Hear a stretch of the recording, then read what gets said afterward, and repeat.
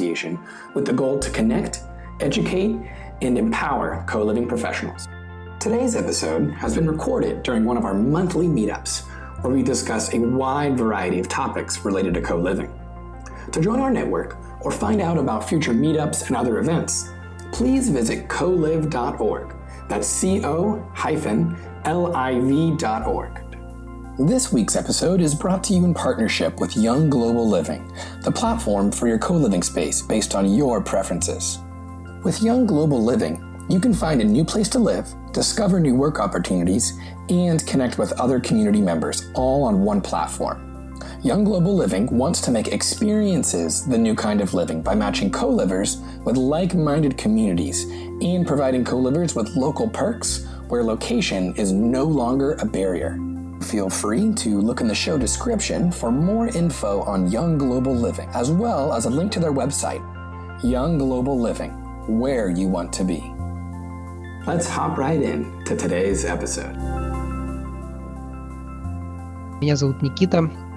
Я фаундер станции «Смена», сеть коливингов, коворкингов и комьюнити цифровых кочевников. Этот вечер проводится под эгидой, наверное, не знаю, как это говорится, да, ну, у нас, собственно, мы, да, вместе с ребятами из Мельницы Space и также с Аллой Цитович, которая, надеюсь, к нам сегодня присоединится, у Аллы сеть коливингов «Логин». Мы являемся амбассадорами co-liv. Это международная некоммерческая организация, которая объединяет основателей, операторов коливингов по всему миру. Ребят проводят очень много ивентов, вообще ведут разные деятельности на тему того, вообще как делать коливинги лучше, как делать так, чтобы опыт людей, которые живут в коливингах по всему миру, становился все круче и круче. И, собственно, поэтому, да, организация существует, и поэтому мы проводим в том числе эти встречи, потому что в русскоязычном пространстве, как бы, да, вообще, то есть, ну, не говорю не только в России, в СНГ, на постсоветском пространстве, количество коливингов в этом году, мне кажется, удвоилось даже, наверное, прямо гораздо больше стало, и этот тренд будет расти, и, конечно же, как бы объединять их вместе, мне кажется, что крутая и благая миссия. Я вначале чуть-чуть расскажу о co-liv, о том, что они делают и куда движутся, мы делаем, да, и куда мы движемся вместе с ними. И если вдруг, да, у кого-то из вас возникнет желание присоединиться, то co-liv к этому максимально открыты. Окей. Значит, ну, вообще для начала, да, миссия и видение co-liv – это глобальная некоммерческая организация, экосистема и, да, вообще такой, как это, do tank, да, то есть это площадка, где люди обмениваются мыслями, миссия которой является продвижение коливинга вообще в принципе как феномена. И они делают это за счет того, что дают профессионалам какие-то дополнительные активности для того, чтобы они могли использовать их с жильцами своих коливингов, объединяют в принципе, да, профессионалов из сферы коливингов и смежных в том числе сфер, и в том числе образовывают вообще всю индустрию на тему того, как коливинги должны, на наш взгляд, коливинги должны работать и что мы должны нести людям. Ну и, да, как бы это вообще, мы вообще про то, что это глобальное движение, куда мы движемся. В 2020 году вообще, да, основные вещи, которые произошли в co-liv за 2020 год, уже больше 15 новых амбассадоров со всего мира к нам присоединилось, и сейчас co-liv действует уже в 22 странах на 4 континентах. По-моему, это довольно круто. В этом году, кстати, уже вот скоро совсем будет публикация книги Art of Co-living, которую пишет Гийом, один из директоров коливинга, прекрасный человек, я с ним лично знаком, встречался на конференции коливингов на Гран-Канарии в прошлом году, вообще очень идейный, крутой чувак. У нас с ним взгляды прям совпадают. Ну, в общем, книга будет про то, как строить и улучшать и масштабировать в том числе co-living space. В 2020 году также много вообще различного рода контента, событий, каких-то инициатив происходит внутри организации. Да, это тоже своего рода комьюнити, поэтому инициатива исходит в первую очередь от участников. Can you go back a little bit? Just for a second, I haven't finished it. Окей. Значит, виртуальный саммит – это то, что будет дальше происходить в мае 2021 года. co-liv будет организовывать. Обычно саммиты происходят в физическом пространстве, но сейчас пандемия, плюс, в принципе, да, люди со всего света присоединяются к движению, поэтому здорово, когда они могут это сделать, независимо от того, нужно куда-то лететь или нет. И скоро будет запущена 10-недельная программа по онбордингу для тех, кто вообще начинает заниматься co-living'ами, да, которая позволит вообще простроить всю систему работы с людьми и, в принципе, управление co-living'ом и улучшить его. Вот. co-liv делает очень-очень много. Next slide, please. Собственно, Кейт является одним из амбассадоров и главой амбассадоров co-liv и помогает нам запускать в том числе эти встречи по всему миру. Kate, we can move to the next slide. Excellent. Вот это, собственно, онбординг-программа, которая 10-недельная, которая будет скоро запущена, да, она даст доступ к ключевым связям, вообще ресурсам и инициативам для людей, которые запускают co-living'и. Для тех, кто вообще хочет, да, понимает, что сам, возможно, да, не может, не обладает всеми знаниями, которые нужны для запуска co-living'ов. Многие вообще операторы co-living'ов сейчас, да, в общем-то, и я такой, да, это идейные, в первую очередь, люди, которые сами решили такую штуку стартовать, да, большие, гигантские какие-то компании, которые запускают co-living'и, их сейчас на рынке не так много, вот, ну, собственно, в первую очередь программа, да, для тех, кто вы решили открыть co-living, что дальше? И там будет, да, серия писем, и программу можно будет проходить в свободном своем ключе, можно прям целой командой ее проходить, чтобы было прям, все могли погрузиться в вашей команде в вообще процесс создания крутого co-living'а. Next. Что еще можно сделать? Можно присоединиться к co-liv'у как амбассадор, про это я уже говорил, да, организовывать свои митапы в регионе, в своем, где вы находитесь. Да, мы являемся амбассадорами co-liv в России. Кроме того, много вообще co-living'ов. У нас сейчас в Казахстане целый бум, кстати, мне кажется, тоже на co-living'е, да, который стоит тоже, мне кажется, что брать в оборот.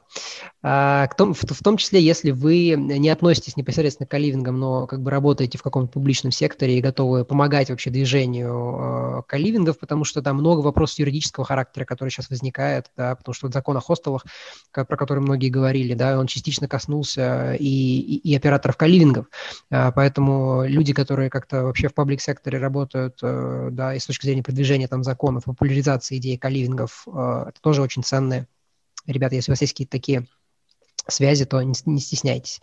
Можно также стать партнером co-liv'а, и да, если у вас есть какой-то продукт или сервис, или IT какая-то история, которая может быть полезна вообще для co-living'ов, как-то с ними связана, то тоже не стесняйтесь писать в co-liv, можно как-то на региональном уровне или на международном даже уровне тоже с ними запартнериться. Next one.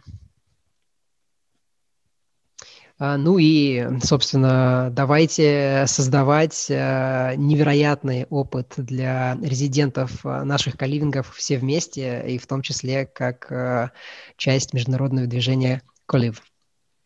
Thank you. Is this the last slide? It is indeed. Excellent. Well, I hope I did well. You were fantastic. I understood every single word. Окей. Друзья, я думаю, что мы приступим к нашей сегодняшней встрече. Начнем, пожалуй, я сегодня инициатором ее выступил в первую очередь, потому что я вообще ратую и болею за то, что коливинги должны как бы, да, не просто продвигать идею сообщества и писать о том, что как бы, да, в коливинге есть какое-то сообщество, коливинги должны быть сообществом. Поэтому как бы решил эту тему поднять. Меня эта тема беспокоит. Сделать это можно различными способами. Ну, мы как бы обсудим вообще эту тему коливингов сообщества в нашей дискуссии сегодня. Но сначала коротко познакомимся. Вообще хотел бы сказать, что вот все, кто здесь сегодня собрались, да, я бы хотел, чтобы мы друг друга рассматривали как коллеги, и мы, опять же, своего рода сообщество. Мы объединены какими ценностями, у нас есть общие цели или интерес, как минимум, да, в теме коливингов. И это как бы, да, мы не делаем сейчас вот прям лекцию, да, и которую мы прочитаем, вот то, что можно будет там взять, послушать, молча послушать и унести. Я призываю всех участвовать активно в сегодняшней встрече, задавать ваши вопросы во время дискуссии панельной, да, в чате. Будем на них отвечать, буду смотреть, да, что там вас наиболее интересует, чтобы тоже мы могли это все обсудить с нашими сегодняшними экспертами. Ну и, в принципе, да, я думаю, что как бы интересно знать друг друга в лицо, кто у нас темой коливингов интересуется. Возможно, найдутся какие-то возможности для коллаборации, создания чего-то вместе. Это уже не раз происходило, на самом деле, на встречах, которые организованы Колив. Поэтому всем рекомендую проявлять активность, потому что сообщество как раз-таки строится из тех людей, мне кажется, которые вот, да, максимально активно участвуют в жизни других.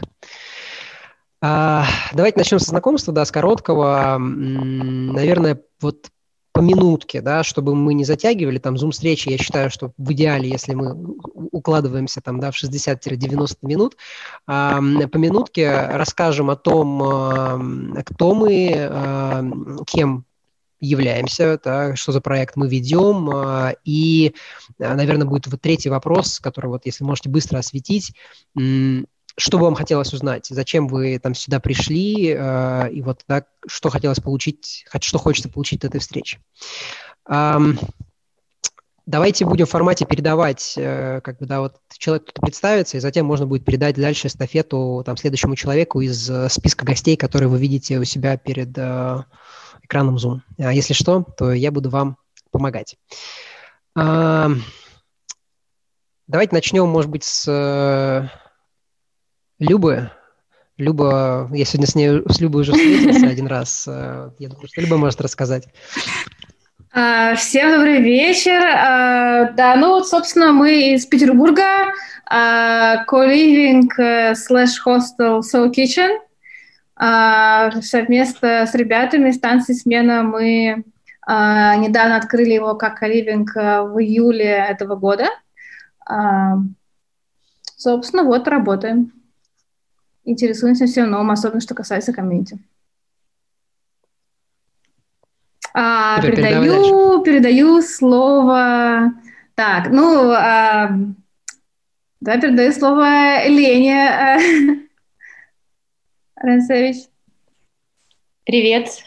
Я сооснователь коливинга. Мы находимся под Киевом, Stockholm Studios. Мы работаем уже 5-й год. Наша аудитория — это предприниматели, представители креативной экономики, IT.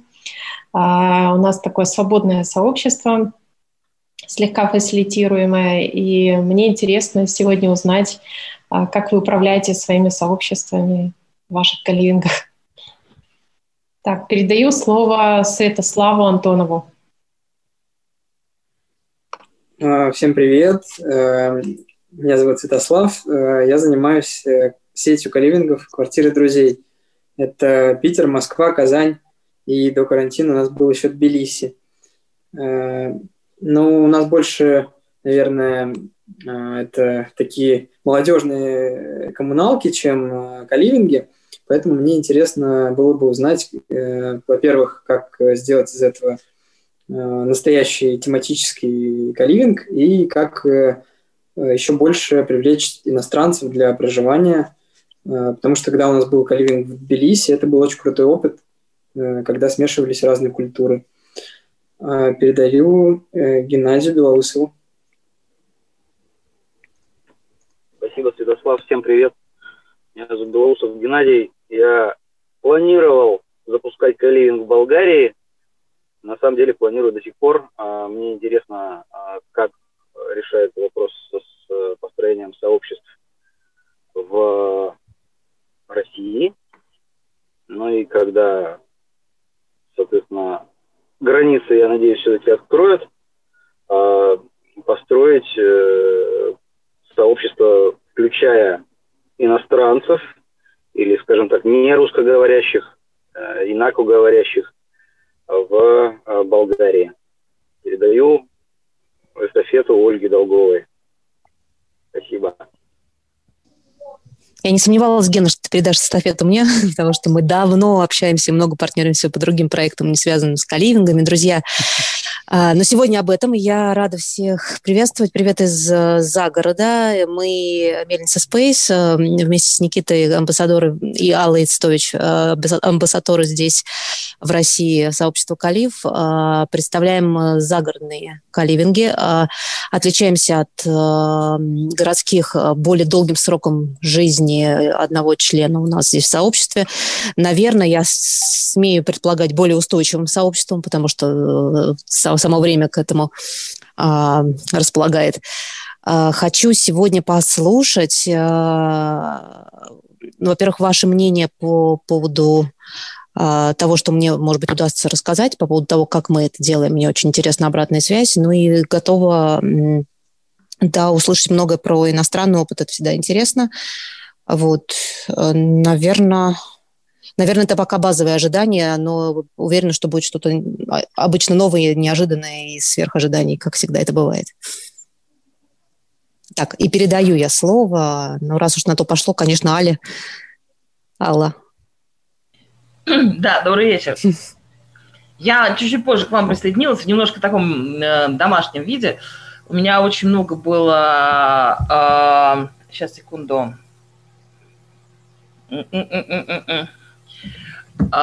Сегодня таких рабочих встреч. Те, кто меня не знают или знают мало, у меня городские коливинги, которые были хостелами или капсульными отелями, но по факту еще до присоединения к co-liv в нескольких акселераторах, куда мы попадали, вместе с трекерами, мы поняли, что на самом деле мы коливинги, потому что у нас люди живут долго, 3 месяца и больше, отсюда экономика получше.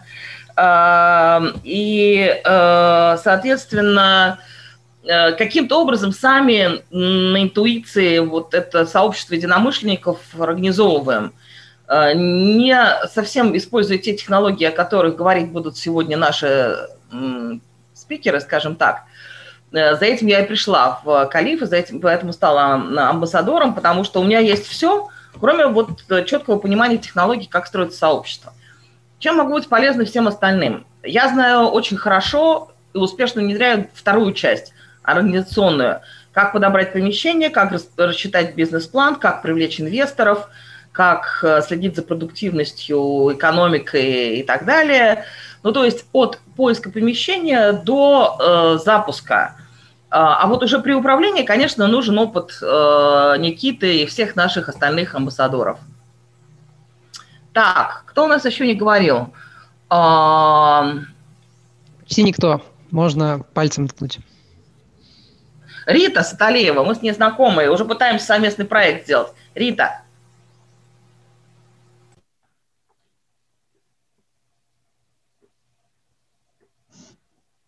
Да, меня слышно сейчас, да, наверное? Да. Так, сейчас слышно. Супер, секунду. Так, я тут просто не в самых обычных условиях. Так, меня видно. Супер. Я занималась коливингами в Москве, создала так или иначе 10 пространств. То есть это я создала в основном в квартирах, ну и вот у меня был опыт создания в доме.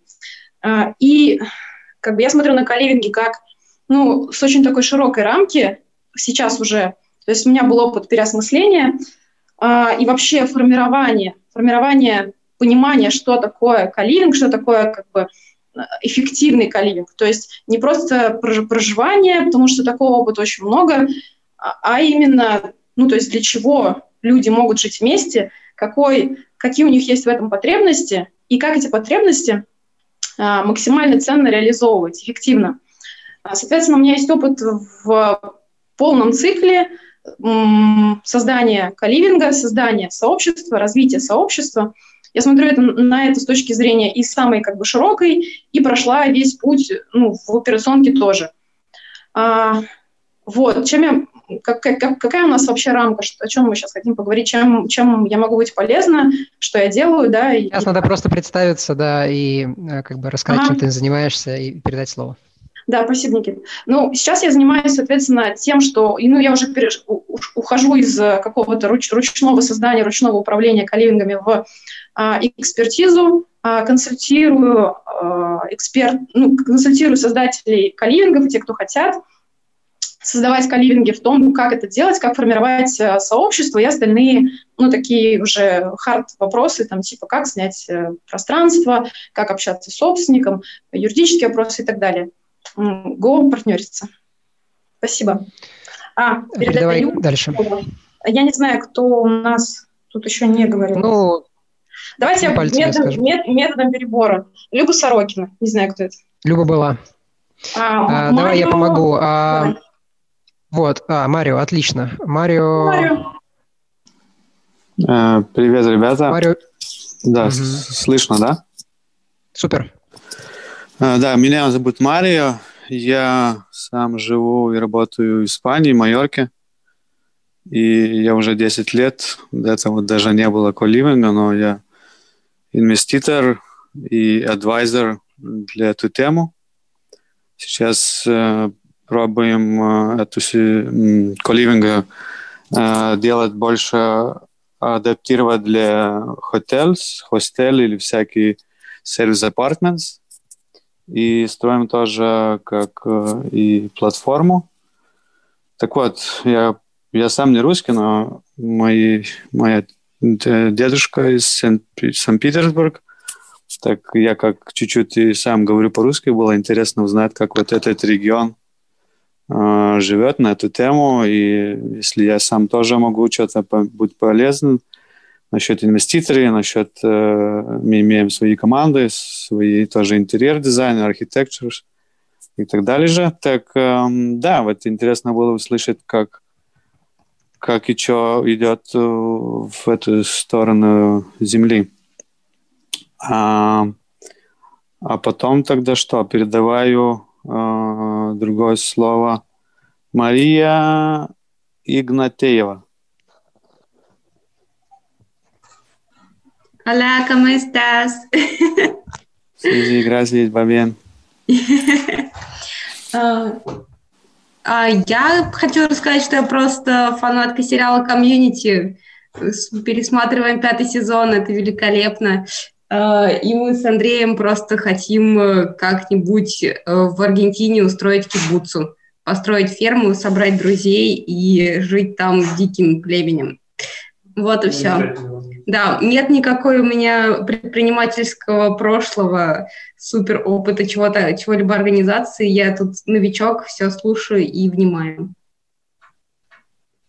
Передавай дальше. Кому передать слово? По-моему, Юрия еще не Чехалова не слушали. Принято. Да, всем привет, я Юра. Мы строим комьюнити «Спираль». Это коливинги в Беларуси. Мы запустились весной этого года. Сейчас больше 100 человек у нас уже побывало, пожило с нами. Мы концентрируемся на работе с состоянием внутри нашего коливинга и опыта самих коливеров. Создаем такое безопасное, эмоционально безопасное пространство для творчества, для проявления внутренних детей. Вот, люди очень, очень разные приезжают, от художников до предпринимателей, путешественников. Буду рад пообщаться, поделиться своими знаниями про комьюнити. Как-то так. Спасибо. Передавай дальше. А кто еще у нас не говорил? Поднимите руку. Ну, ты попробуй. Тоже Федор Чернышев. Всем добрый вечер. Я представитель московского полиаморного комьюнити и сейчас разрабатываю стратегию для постройки коммун в Тульской области, в Крыму и поле кибуца в Израиле. Пришел послушать и узнать, каким опытом обладают другие люди, которые строят коливинги, комьюнити и коммуны. Круто. Так, давайте дальше я тогда передам. Илья Кананов.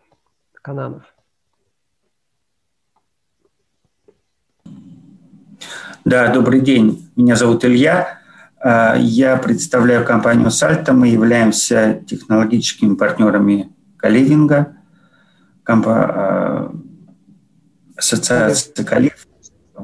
И мне на самом деле интересно, потому что у меня есть... Я присутствую на многих презентациях, на многих воркшопах относительно коливингов, которые проходят в Европе, и мне интересно, куда будет развиваться коливинг у нас в России. Потому что это несколько отличается от того, что то, что я слышу здесь, и то, что я слышу, то, что я слышу там, это... То есть мы пока, вы знаете, у нас такой диапазон. То есть если Европа где-то посередине, то у нас такой диапазон. Либо это что-то не супер, это что-то либо что-то элитарное, либо это капсульный отель. Если мы говорим про Европу, это середина.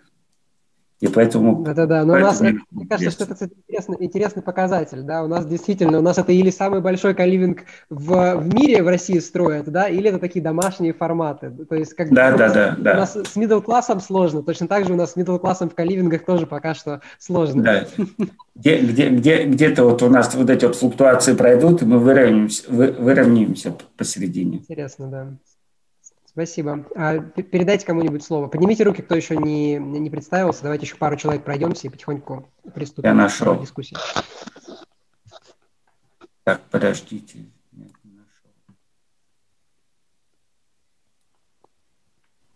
Геннадий. Затейник не представлялся.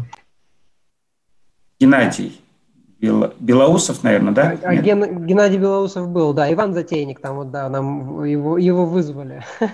Хорошо.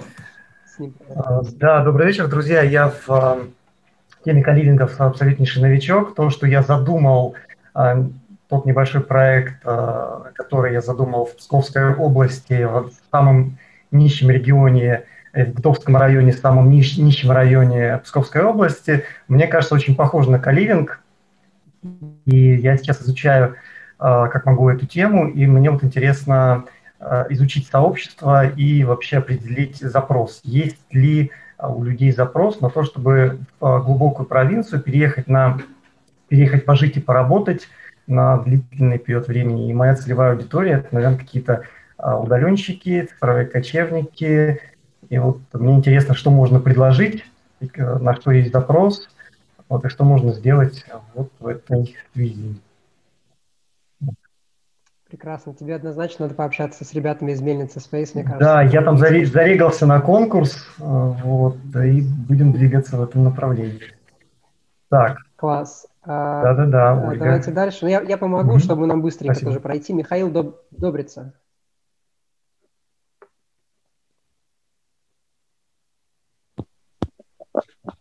Да. Всем привет. Я совместно жил с одним коливингом и развивал его, но откололся. Мне интересна тема, во-первых, психологической совместимости, какие методологии, как это лучше сделать. И, во-вторых, если есть возможность строительства и дизайна непосредственно под коливинг, чем это отличается от обычного жилья, то есть какую специфику надо учесть, что лучше изначально построить именно для коливинга, что отличается от обычного жилого дома, квартиры. Вот. Круто, спасибо. Ярослав Романов нас выйти не может, он представился в чате. А если вдруг кто-то еще не представился, вот можете сейчас прямо микрофон выключить и представиться. Потому что мне кажется, что мы по всем прошлись. Мне кажется, что по всем прошлись. Отлично. Я очень рад всех приветствовать. Спасибо большое, да, что присоединились к нам сегодня. Я надеюсь, что встреча действительно окажется для вас полезной. Вопросы, если вот да, кто сейчас называл свои вопросы там, в аудиоформате, когда представлялся, если вы их продублируете в чат, то вероятность того, что мы постараемся на них ответить в ходе сегодняшней дискуссии, она повысится. И опять же, в чате не стесняйтесь задавать вопросы, потому что даже если вдруг мы не ответим на них сейчас, то кто-то, возможно, там зацепится, в дальнейшем это будет тема для какой-то там коннекта, да, коллаборации совместной. В сегодняшней, да, в нашей дискуссии будут участвовать Елена Ранцевич, Святослав Антонов и Ольга Долгова. Я так понимаю, что, да, Ольга, ты сегодня одна у нас будешь?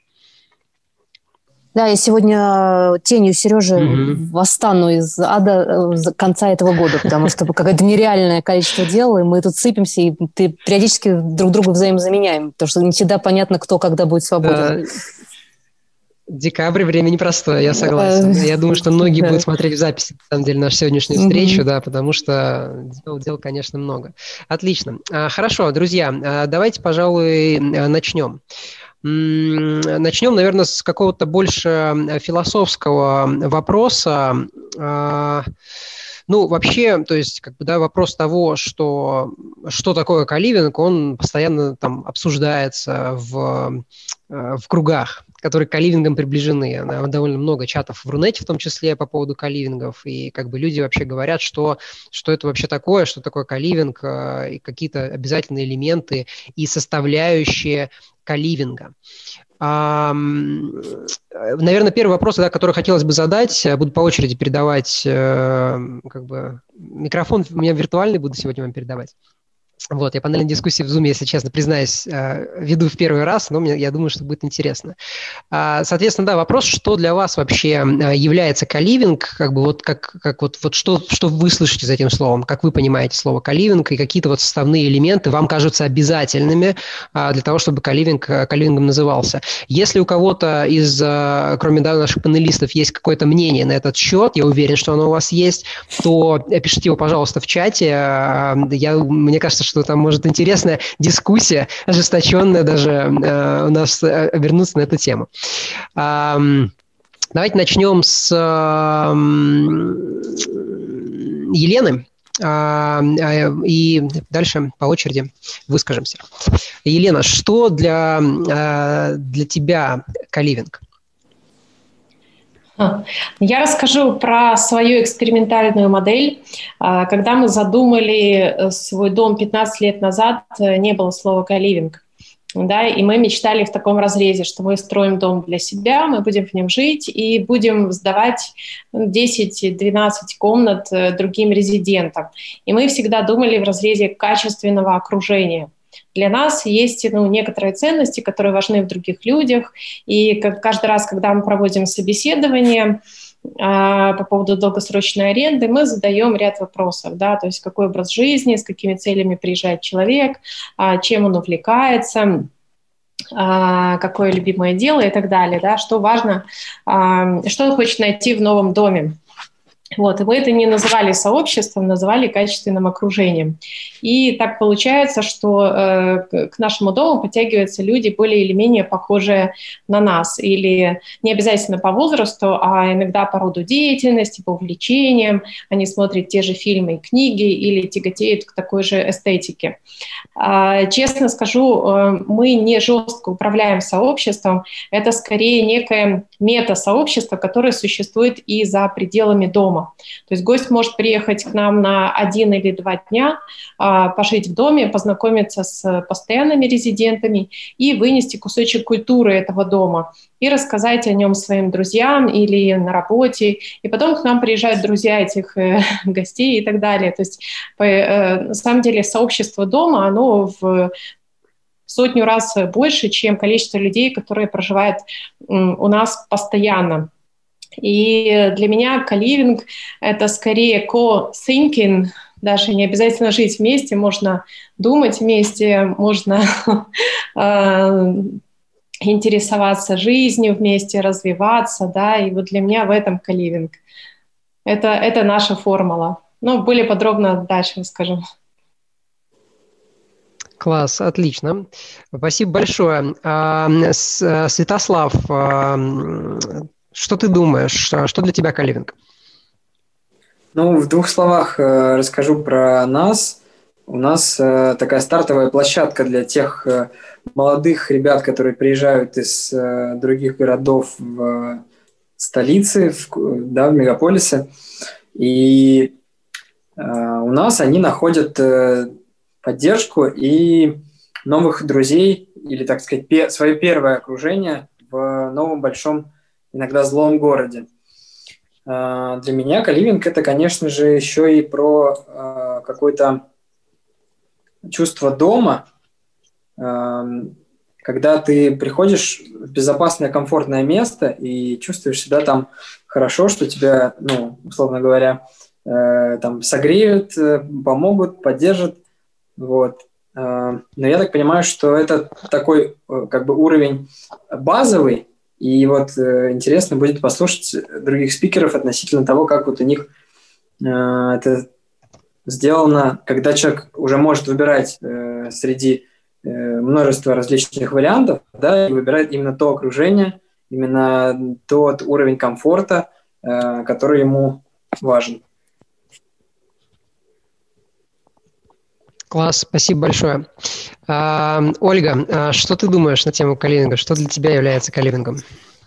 Очень близко ко всему, что говорили ребята, особенно к Елене, отталкиваясь от того, кто ты и с кем ты хочешь жить, co-living в нашем случае формировался. И формировался, да, тогда, когда это слово еще не было модным и популярным. Я могу другими словами сказать примерно то же, о чем говорили ребята. Для меня, да, co-living сообщество, повторюсь, это, да, единомышленники, но процесс их собирания в одном месте, как мне видится, стоит на 3 китах. Первый из них – это какое-то общее интересное место. В нашем случае оно прям суперинтересное, потому что это перестроенное здание бывшей сельскохозяйственной советской архитектуры. Тут много такого, что цепляет просто на старте. Второй кит – это общий интерес, то есть сообщество, построенное на каком-то увлечении. В нашем случае это получилось что-то связанное с танцами, и большая часть жителей изначально собралась, а потом те, кто новенькие подключились, очень быстро ассимилировались в эту тему. Третий кит – это кит с общим важным делом. И тут вообще можно часами рассказывать о том, чем мы занимаемся в плане развития территорий, в плане создания общественного пространства рядом с нашим co-living, в плане того влияния, которое мы хотим оказывать на территорию в целом. Здесь в выселках, не боюсь этого слова, потому что наша деревня так называется, Нечаевские выселки. Вот чтобы эти выселки стали таким новым центром и драйвером развития места, опыт которого можно брать, трансформировать и переносить на страну в целом, потому что страна наша огромная, очень много мест с потенциалом развития, в котором только должны быть люди. Одиночка с такими проектами не справляется совершенно точно. Нужны единомышленники, чтобы проверить своих единомышленников, но с одной стороны на прочность, с другой стороны на качество, надо с ними пожить. И вот это пожить складывается как раз в формате co-living и дальше как бы двигается. Поэтому это, конечно же, бизнес с какой-то стороны, но он не про прибыль, он про то, как двигаться дальше в проекты более серьезного масштаба для нас. Вот. Здорово, спасибо большое. Класс. Мне кажется, что да, тоже свои 5 копеек вставлю. Действительно, наверное, вот да, какое-то общее пространство и все-таки что-то, что объединяет людей, да, и общие какие-то ценности, да, не просто деление общего пространства, а разделение каких-то общих ценностей, наверное, вот да, две основополагающие вещи. И третье, вот это вот дополнительный какой-то элемент, который почти всегда в каком-то коливинге присутствует, да, это или общая какая-то цель у людей, которую они вместе пытаются достичь и созидать, да, или это общее какое-то просто направление, в принципе, движения, там, да, вот что-то куда-то, вот, да, какое-то еще нишевание, оно, конечно, в коливингах присутствует. Я совершенно согласен. У нас, как бы, что касается станции смены, тоже, когда мы создавали смену 4 года назад, да, мы запускались в физическом пространстве на Шри-Ланке. Первую станцию мы открыли, но в первую очередь, да, то, что нам хотелось сделать, это собрать людей, которые по ценностям как-то откликаются нам самим. Я думаю, что многие операторы и создатели коливингов сейчас создают именно как бы вот коливинги как раз-таки по какой-то тематике, потому что я знаю, там есть ЗОЖ-коливинги, вегетарианские коливинги, да, то есть все равно это определенные ценности, определенное какое-то вот нишевание конкретно под человека, который этот коливинг создает в первую очередь, потому что коливинг это, да, вот, ну, если мы говорим бутстрепперские, да, небольшие проекты. Мы не говорим большие, конечно, инвесторские, которые сейчас тоже присутствуют. Вот, это, конечно же, ценности, которые людей объединяют. Здесь, наверное, следующий у меня вопрос, такой интересный, наверное, даже... Ну, вот здесь можно подискутировать на эту тему, особенно в контексте того, что сейчас запускается много коммерческих коливингов, да и в принципе, да, ну, коливинг – это проект, в который люди какие-то, да, заносят деньги, они, когда клиент платит тебе деньги. И здесь у многих операторов, это по всему миру, встает вопрос, нужно ли фильтровать тех людей, которые платят тебе деньги. Да, получается, если ты их фильтруешь, то, соответственно, как бы, ну окей, ты лишаешься потенциального клиента. Но если ты их не фильтруешь, то, ну, тут уже может и потеряться, да, вот эта вот атмосфера того, что ты пытаешься объединить людей, вот, да, с какими-то общими целями, общими ценностями. Для меня это для самого острый вопрос, как для оператора. Я думаю, что и для многих из вас в том числе. Интересно услышать ваше мнение на этот счет. Как бы считаете ли вы, что нужно ли или нет фильтровать народ? Фильтруете ли вы, как вы фильтруете, как используете, да, может быть, какие-то техники, какие-то вот этапы того, как к вам в коливинг попадают люди, и что вы считаете, вам это дает? Вот. Давайте также по порядку, наверное. Елена. Да, но я тут прокомментирую как маркетолог больше, да, не только как основатель коливинга, потому что помогаю другим собственникам создавать разные места. Если придерживаться своей жесткой целостной концепции, то нужно фильтровать клиентов, гостей, иначе вы потеряете свой продукт. Да, например, в моем доме есть ограничение 14+, нельзя заселиться с собаками, нельзя проводить пьяные банкеты, свадьбы, включать громкую музыку, ни за какие деньги. Да, нас ненавидят мамочки, хотя у нас 2 детей уже взрослых. Вот. Нам пишут иногда плохие отзывы о том, что вот, нельзя было курить в номере, а я за все заплатил. Это бывает очень редко, и так реагируют люди, не готовые к новому формату и не готовые уважать твои правила. Мы мысленно их благодарим, потому что получаем возможность высказаться, ответить на комментарии, даже в букинге, мы есть в букинге, чтобы объяснить другим правила дома. И обычно это очень, очень ценные комментарии. То есть мое мнение, да, нужно использовать свою четкую концепцию и свои границы проекта как основной регулятор. Если вы определили, что у вас коливинг для всех подряд, и это бывший хостел, и мы ждем молодежь, с которой сложно моделировать сценарии поведения, они просто платят за опыт проживания. Значит, мы открыты для всех. Если вы говорите, что мы интеллектуальный коливинг, мы сделали такой дескриптор в этом году просто чтобы отстроиться от съемных квартир там, на 12 человек. Вот. Если мы интеллектуальный коливинг, значит, мы проводим собеседование, и мы гарантируем, что всем резидентам в нашем доме будет интересно друг с другом, да, что они не просто приехали выпить водки и попеть караоке, а с ними можно почитать вместе книги, посмотреть кино. Поэтому я даже настаиваю на том, чтобы выдерживать свою концепцию, иначе вы можете дойти до того, что скатитесь в ценовые войны, вас скопируют, в общем, все разрушится, весь вот этот миф, пространство, жесткая конструкция поплывет, и придется строить что-то новое. Класс, спасибо большое. Святослав. Да, продолжая эту мысль, я хотел сказать, что у нас тоже есть много хейтеров, которые не любят квартиры друзей за то, что у нас запрещено употреблять алкоголь, курить, и то, что нельзя заселиться на короткий срок. Но на самом деле, когда мы сделали эту революцию и убрали алкоголь из всех квартир, то это стало фишкой определенной, потому что есть много вариантов, куда можно приехать жить, но там, где не будет каких-то пьяных выходок и всего такого, это привлекает зожников, привлекает тех, кто, может быть, даже иногда выпивает, но им нравится, что дома не будет этого всего. Вот это, конечно, мы все 6 лет за это держимся. А относительно отсева, отбора, естественно, конечно, нужно это делать, потому что один, так сказать, неправильно заселенный человек может стоить того, что 10 человек сами захотят уехать. Причем те, которые больше подходят, которые лояльны, просто они не захотят жить там с каким-нибудь агрессивным футбольным фанатом, например, поэтому мы не заселяем каких-то фанатиков и в целом людей, которые проявляют как-то агрессию, либо, по крайней мере, у них это можно выведать. Плюс мы смотрим на соцсети, и очень такой у нас скоринг по подпискам, по стене, по этим всем факторам.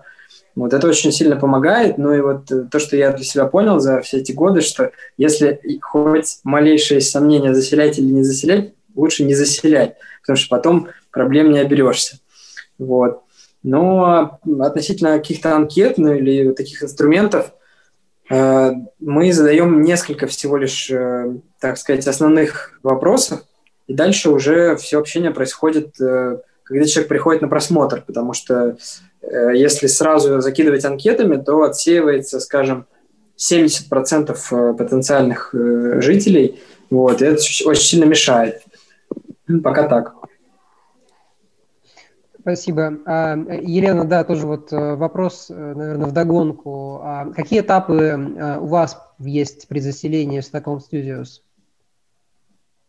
Мы проводим интервью по телефону, просим прислать нам ссылку на социальный профиль и узнаем, кто нас порекомендовал, откуда человек узнал про наш дом. То есть мы можем весь след касания отследить, и это дает нам предварительное понимание. Следующий шаг: гость приезжает к нам домой, мы все-таки за городом находимся, это 9 километров от Киева, почти рядом. И на этом этапе личного знакомства кто-то может отсеяться. Но в последнее время гости попадают к нам по рекомендации друзей, тех, которые жили у нас длительно. Класс, спасибо. Ольга. Я не буду оригинальной, однозначно есть фильтр, только дисперсность этого фильтра, как мне кажется, может быть разной, если городской коливинг переформированный из капсульного отеля, и цель у него все-таки больше деловая, чем социальная, скажем так, то фильтр минимален. Он может отсеивать действительно каких-то не адаптированных к совместной жизни людей, типа болельщиков пьяных.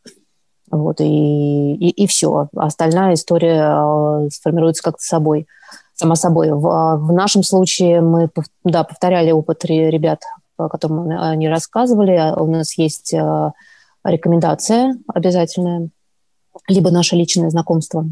И есть не анкета, но 3-месячный если грубо испытательный срок, мы так его не называем, понятно, просто это период адаптации, за который человек может понять, и мы, самое главное, можем увидеть его в своих проявлениях.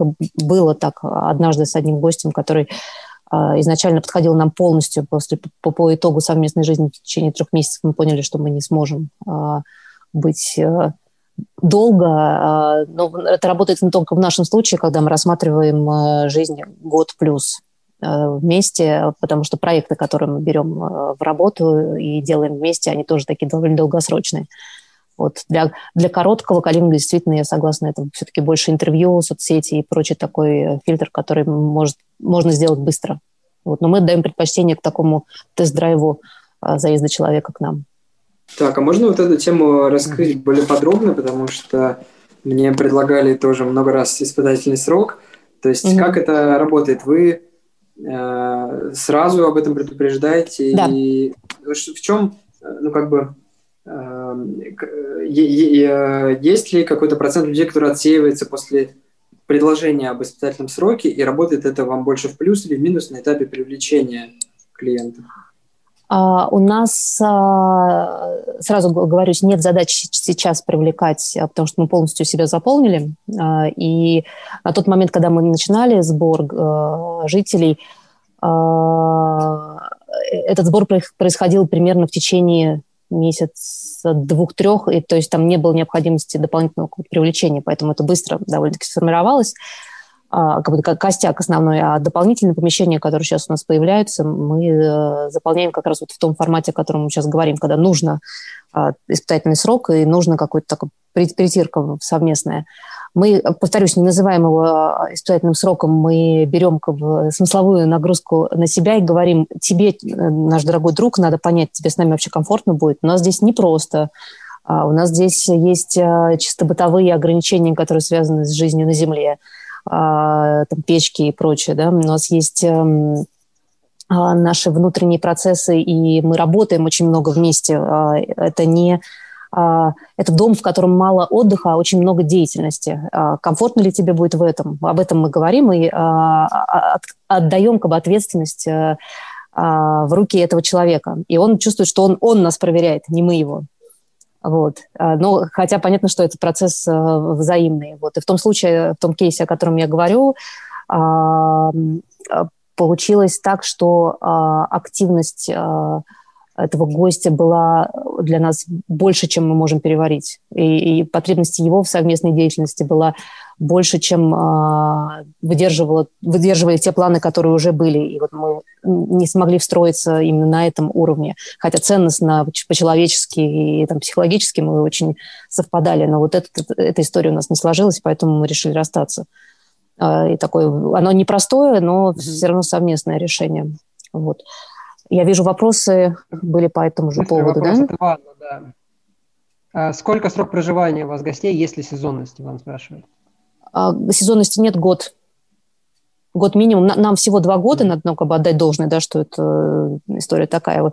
Год длится цикл. Мы поняли, что, хотя это, конечно, не очень еще точная выборка, потому что надо подольше пожить, так лет 15, как у Елены, наверное, тогда будет точнее, но на фоне того, что мы видим, могу говорить, что есть точно цикл групповой динамики здесь, который растягивается на год, и в нем явно видны вот эти циклы про то, что мы сначала собираемся, штурмим, потом какой-то перформанс выходим, потом начинается период кризиса, и в этом кризисе надо что-то перестроить. Мы прошли один такой цикл взаимной перестройки без потери наших сожителей, хотя потенциал такой был.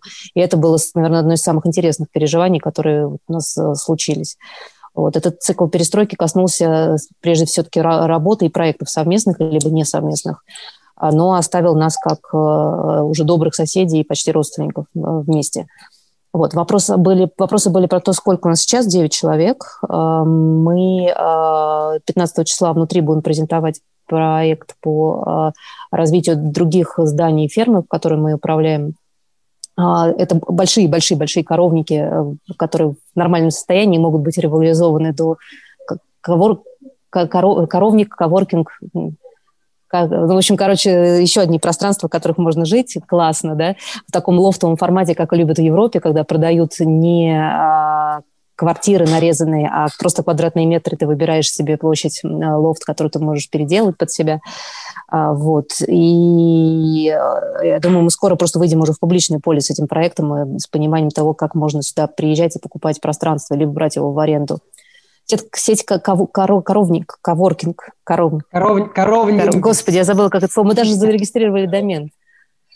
Коровкинг, точно, класс, Сережа мне напоминает. Он коровкинг называется. Вот. Огонь. Да, в общем, такая история. Да. Сейчас 9 человек, но в перспективе у нас просто уже очень много запросов, которые мы, к сожалению, сейчас физически не можем осилить. Либо это будет увеличение количества людей с уменьшением качества жизни. Так как мы долго живем, мы не можем больше людей селить так, чтобы было удобно всем. Можно вопрос по коровкингу? Да. Ольга, исследовали спрос на вот такой лофтовый формат жизни совместный? Лофтовый конкретно нет, исследовали сельский вопрос. Было несколько циклов исследований, делали сами в соцсетях. Не очень репрезентативная выборка, потому что смещенная, но тем не менее, там у нас получалось 30% готовности переехать в такой формат, и из них там больше половины готовы заниматься совместной деятельностью по развитию территории. Для нас это было важно понимать, что люди готовы вкладываться здесь и самоактуализироваться в такой работе. Вот.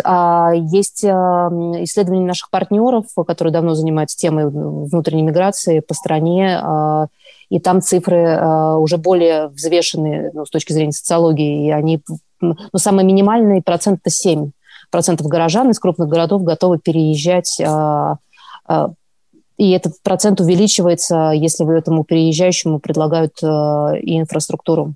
Да, такую инфраструктуру, которая будет ему позволять и социальные свои запросы закрывать, и еще и заниматься своей самореализацией. Вот. Супер, спасибо. Спасибо. Спасибо большое. Так, коллеги, давайте будем придерживаться формата, задавать вопросы текстом, если есть что-то интересное у нас, да, чтобы мы в тему шли и в тайминг тоже уложились. Я, собственно, да, соглашусь в первую очередь на тему того, что, мне кажется, зависит от цели коливинга, от его размеров и от того, насколько фаундер сам вообще включен в работу коливинга, зависит сила фильтрации людей в него, потому что, естественно, если ты сам в коливинге живешь, это, наверное, в первую очередь самый высокий уровень какой-то фильтрации, который ты хочешь сделать, потому что ты хочешь себя окружить людей там максимально, да, если у тебя коливинг более коммерческий, да, вот здесь прям два полюса, наверное, да, больше коммерческий коливинг, когда у тебя большее количество людей, там, да, ты зарабатываешь деньги, отбиваешь инвестиции, меньшее количество фильтров, да, но вот здесь, да, уже атмосфера от этого, какое-то единение, оно может быть другого уровня, нежели, да, когда вот живут люди вместе, вот. У нас на смене, количество этапов, наверное, большое, больше, чем проектов, которые прям более такие коммерческие. Ну, как минимум, у нас, да, нет аккаунтов там на Booking и Airbnb, и туда можно попасть только через наш собственный сайт и через форму заявки на сайте. После этого люди, после того, как они подали форму заявки, мы ее смотрим, приглашаем на собеседование, и лично кто-то из команды созванивается с людьми и знакомится, и узнает, с одной стороны, узнает, как у них, какие представления они имеют о том вообще, куда они собираются приехать. А с другой стороны, мы смотрим вообще, насколько эти люди вольются в коллектив, в комьюнити, что им будет круто, комфортно, и ребятам с ними тоже будет комфортно. Скажу тоже про вот грань, наверное, максимальную, которую я познал на собственной шкуре. Это коливинг, в котором я живу в Калифорнии сам. То есть, да, я имею сеть собственную коливингов, живу в другом коливинге в Штатах. И там фаундер живет тоже вместе с нами. Там живет 20 человек, 200 соток земли недалеко от океана. и у них 5-ступенчатая система интервью для попадания туда. То есть там максимально нужно быть вообще мотивированным для того, чтобы поучаствовать в этой истории. И поэтому там, на самом деле, частенько там есть 2 или 3 места свободных из 20 человек, потому что сначала там есть, да, заявка, которую человек подает в письменном виде, потом созвон с фаундером, она сама, да, фильтрует людей сначала. Вот. После этого человек приезжает и лично встречается с фаундером и смотрит территорию, вообще смотрит, как ему нравится вот это все или нет. После этого участники сообщества встречаются с человеком, и человек вообще приходит посмотреть на одну из встреч, которые у комьюнити имеются. Потому что, да, в коливинге, в котором мы живем там, в Калифорнии, у них вот эти вот встречи, которые проходят 2 раза в неделю, да, они достаточно, не то что прям сильно какие-то психологические, да, некоторым ребятам тяжеловато, в принципе, 2,5 часа выдерживать 2 раза в неделю, это много. Вот, и после этого комьюнити тоже задает человеку вопросы, знакомится с ним, и комьюнити решает вообще, да, подходит ли им человек в том числе. Да, здесь не только фаундеры решают, да, и операторы коливинга решают, подходит человек или нет, но и само комьюнити тоже решает. Эта система очень сложная, и да, на каком-то промышленном, наверное, масштабе, когда ты хочешь сделать коливинг на 30, да, 50, ну, даже 30 человек еще ладно, может быть, 50, 100 человек, 1000 человек, тем более масштабировать сеть. Конечно, такая система интервью, она, конечно, возможна, но мне кажется, что не просто в жизни, да, на масштабе ее применять, когда столько много людей решают. Вот. Ну и плюс, во многих коливингах люди не хотят принимать такое большое участие, прям вот настолько вообще все это погружаться. Вот. Поэтому да. Значит, да, спасибо. Спасибо большое. Следующий вопрос, наверное, тоже такой, да, довольно важный с точки зрения построения сообществ в коливингах. Во многих коливингах роль вот этого, да, какого-то комьюнити-менеджмента выполняют фаундеры. А в каких-то коливингах, его, в принципе, особо нет, могут ли эти коливинги называться коливингами или нет, это уже другой вопрос, мы его, я думаю, что касаться не будем. Но, тем не менее, да, вот комьюнити-менеджер, фасилитатор, какое-то вот отдельно ответственное лицо, которое как-то участвует в формировании сообщества в коливингах. Как вы считаете, вообще должен ли быть это отдельный человек, или это может быть какая-то смежная роль с администратором? Какие обязанности у этого человека есть, если он тоже у вас есть в ваших пространствах, и вообще какой опыт, да, вот именно касательно комьюнити-менеджмента у вас есть? Елена. Ну, в нашем доме эту роль выполняем мы с мужем, потому что у нас проживает всего в среднем 15 гостей помимо нашей семьи. Нет смысла нанимать отдельного человека. Но эти роли иногда передаются от гостя к гостю. То есть бывает, что атмосфера в доме меняется, когда приезжает новый человек. Ну, например, недавно у нас проживала журналистка, беженец из Беларуси, которую преследовали, и она просто пересекла границу, мы предоставили ей жилье. И она сказала, что, Лен, хочешь, я вот побуду твоим комьюнити-менеджером, я могу создавать интересные поводы, давайте вместе готовить еду. И у нас несколько вечеров подряд был глинтвейн, драники, белорусская кухня и просто задушевные разговоры со всеми гостями дома. Вот эту временную роль взяла на себя Татьяна. Может приехать интересная семейная пара, которая будет много времени проводить в холле дома, знакомиться, общаться со всеми гостями. И получается, что для них это ситуативная функция. Они включают сообщество, они создают инфоповоды. Мне становится от этого легче, потому что я не хочу ничего навязывать. Моя позиция такая, что сообщество в моем доме должно быть органическим. К нам приезжают тоже зрелые люди, которых не надо веселить, кружить, как-то искусственно склеивать друг с другом. Если они правильно подобраны, они сами начинают соединяться. Но бывают такие дни, когда все очень загружены, рабочая неделя, и мне хочется привнести немного тепла в дом, тогда я сама спускаюсь вниз в холл и работаю там, или общаюсь с новыми гостями, рассказывая им про возможности дома.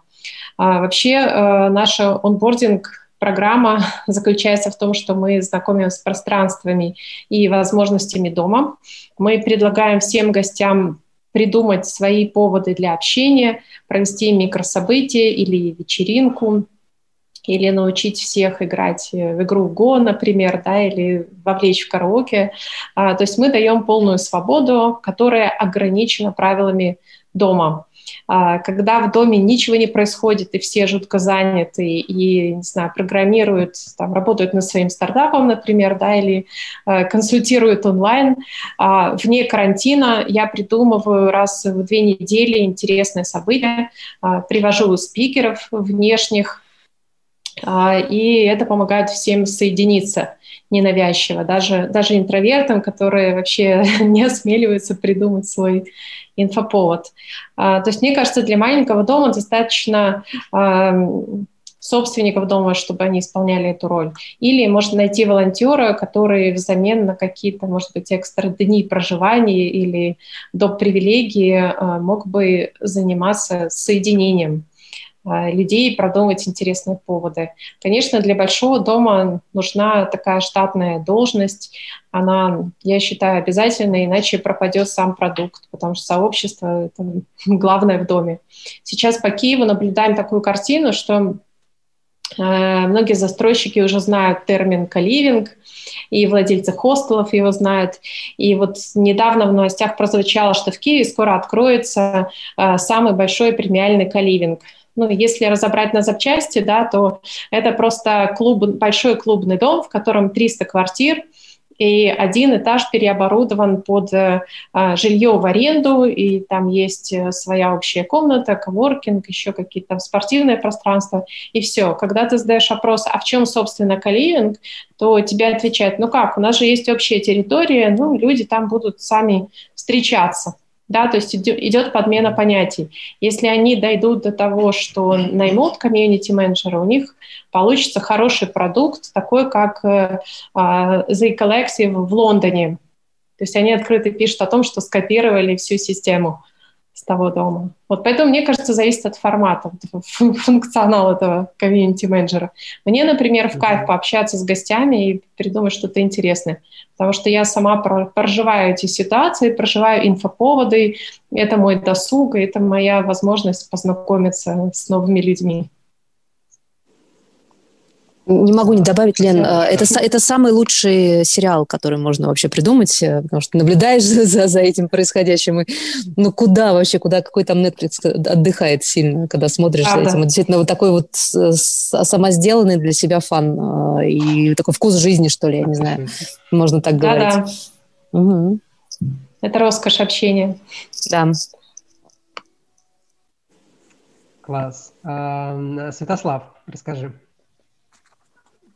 Ну, у нас, так как это не один дом, а они разбросаны, и в каждом городе там много квартир, и это разные города, мы проводим мероприятия в каждом городе. У нас есть такие флагманские квартиры, где есть проектор, есть какая-то большая общая зона, и там мы организуем музыкальные квартирники, кинопоказы, мастер-классы, встречи со спикерами. В общем, именно такие мероприятия, которые бывают разовыми, а некоторые на регулярной основе, ну, что-то вроде такой клубной системы, когда есть клуб английского, и каждую неделю английский язык, есть клуб йоги, каждую неделю в определенный день йога и так далее.